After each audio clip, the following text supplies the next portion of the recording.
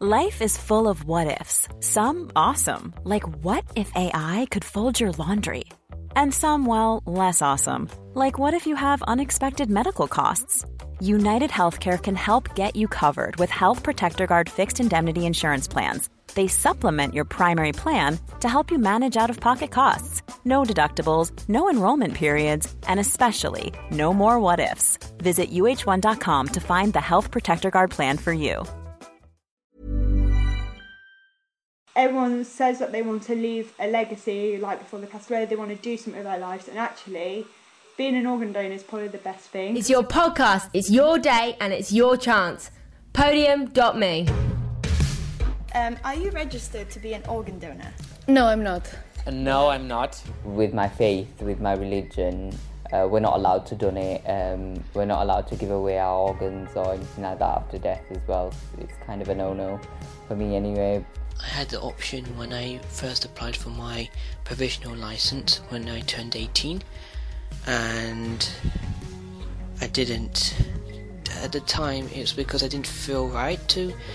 It just didn't feel right for me at that time. I don't want to donate my organs, maybe. I don't think I will do it, maybe because it's like, it's scary for me. I don't know, somehow I don't want to do it. There was something that kind of pulled me away from it. If I can help someone, that'd be great, but I also think that it's something that is not very comfortable thinking about. If something were to happen, for example, I don't think I would be able, psychologically, I think, to donate one of my kidneys and then still keep living. Obviously the organs are mine. I would want them to be inside me. I don't want somebody cutting me open after I've passed away to remove my organs. Hi, my name is Emma and I am 24 and I'm based in Loughborough in Leicester. Well, I do a lot of dance teaching, but I'm also a lifestyle blogger. I do a lot of work for charities and a lot of courses which are close to my heart, so I do quite a lot of writing about a variety of different charities and the different campaigns and things.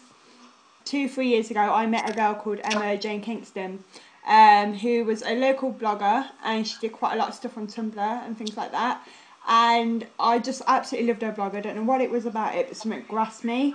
Little did I know that Emma actually had cystic fibrosis, and at that point she was starting to decline. She had an infection, but literally like 2-3 weeks before she was in the Isle of Wight festival, and she was loving everything that was happening.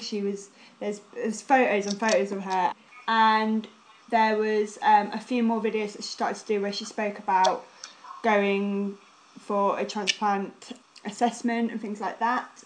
And then sadly 2 years ago she passed away, and it was the quickest decline in someone that I'd ever seen. And then after that I just remember there was a conversation that myself and Emma had probably 10 days before she passed away. And at that point she started to do quite a lot of local article stuff. So she was on Leicester Radio, she was on East Midlands Today. I don't know why, but she kept blogging during her decline. So she had a blog which was out, I think, like 5 days before. And there's something that resonates with me when I think about the last blog she wrote, and it just said, like, the last line she said was, "I just want to rest," because she'd been fighting this for so long that I think, it's a really big thing for someone to write about it. And then she sadly passed away a couple of days. I think she just was struggling to breathe and things, and she passed away. The last conversation we ever had together, where I basically said to her, "Oh, it's really great that you're doing all this," and she was like, "Well, I want to keep doing that, I want to keep promoting that." So I feel like that's motivated me to kind of talk about it more, because obviously Emma's not here to do that herself. So ever since that I've kind of promoted it as much as possible and connected with quite a lot of bloggers as well, who are also either had a transplant or waiting for a transplant. It's mental, like, it's a bit weird, like, I think it is frustrating, like, I think it depends what age you are and where you are in life as well. There's a gentleman called Andrew who's writing on my blog tomorrow, and actually his blog post made me cry my eyes out, because he's waiting for a list and he's on the list now and he's 37. So the life expectancy for someone with CF is between 30 and 40. Andrew's now 37, and he said to me, I've had all this life, like I've done really well for 37 years and now I'm going to start declining. I suppose it's kind of like your life is on a tightrope. You know, you're kind of living your life on this kind of massive decision that one day you're going to get the call. You might not get it in time because 1 in 3 people die while waiting. You know, so the statistics are kind of against them. We all kind of need some donation at some point in our life. You know, blood transfusion is exactly the same thing.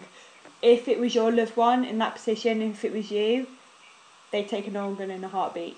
So, you know, why shouldn't you? Your body will be like either burnt or buried, and it's kind of a waste. If you've lived a great lifestyle, why not? We spoke to Eloise, who had a life-saving transplant. Hi, I'm Eloise, I'm 15 and I'm from Bristol. When I was 2, I caught hand-foot-and-mouth virus and my mum noticed that there was something wrong. So she took me to the hospital and they realised something was wrong. And they took me over to Great Ormond Street Hospital, but there were no beds, so they flew me over to Newcastle. And that's where they performed the heart transplant. I was on the emergency list and I got it within 24 hours, so some people wait a very long time, but I was just really lucky. I think I sort of brought up with it, so, you know, I feel like the same as everyone else, I think. When I was 12 years old, I started to get rejection, and when I was at Great Ormond Street, they noticed that, you know, there's something wrong, so they took me in for a biopsy, and they realised I was like rejection fluid around it, so I stayed in for a week. So my heart was being rejected by my body, and this happened like a few times, I think. It's kind of scary. It could happen again, but, you know, stay positive. I feel like lots of people agree with organ donation, but, you know, they just don't have the time to register. So, you know, it's kind of like, oh, join, please.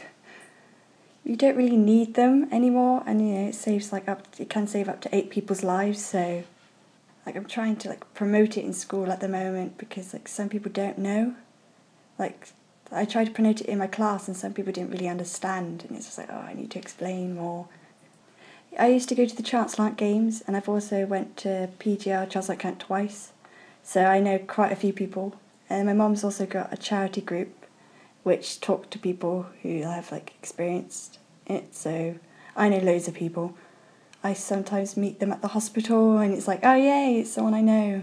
So that helps. I feel like some people are like, okay, what's going on? But, you know, it's always nice to have like someone who knows what you're going through.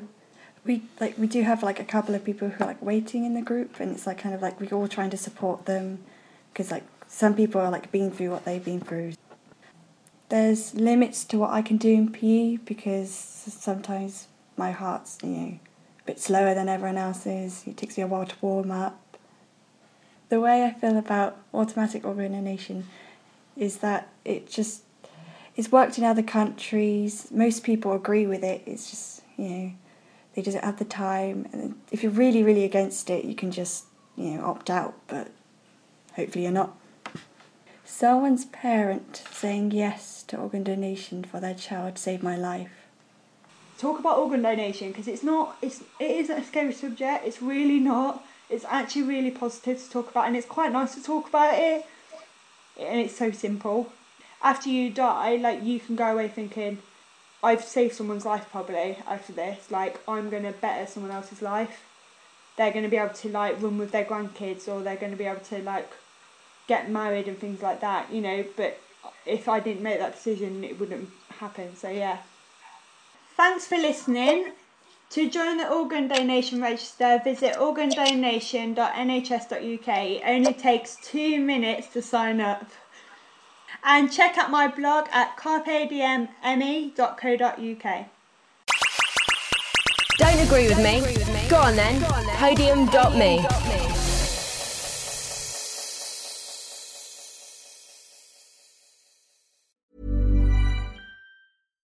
Hi, I'm Daniel, founder of Pretty Litter. Cats and cat owners deserve better than any old-fashioned litter. That's why I teamed up with scientists and veterinarians to create Pretty Litter. Its innovative crystal formula has superior odor control and weighs up to 80% less than clay litter. Pretty Litter even monitors health by changing colors to help detect early signs of potential illness. It's the world's smartest kitty litter. Go to prettylitter.com and use code ACAST for 20% off your first order and a free cat toy. Terms and conditions apply. See site for details.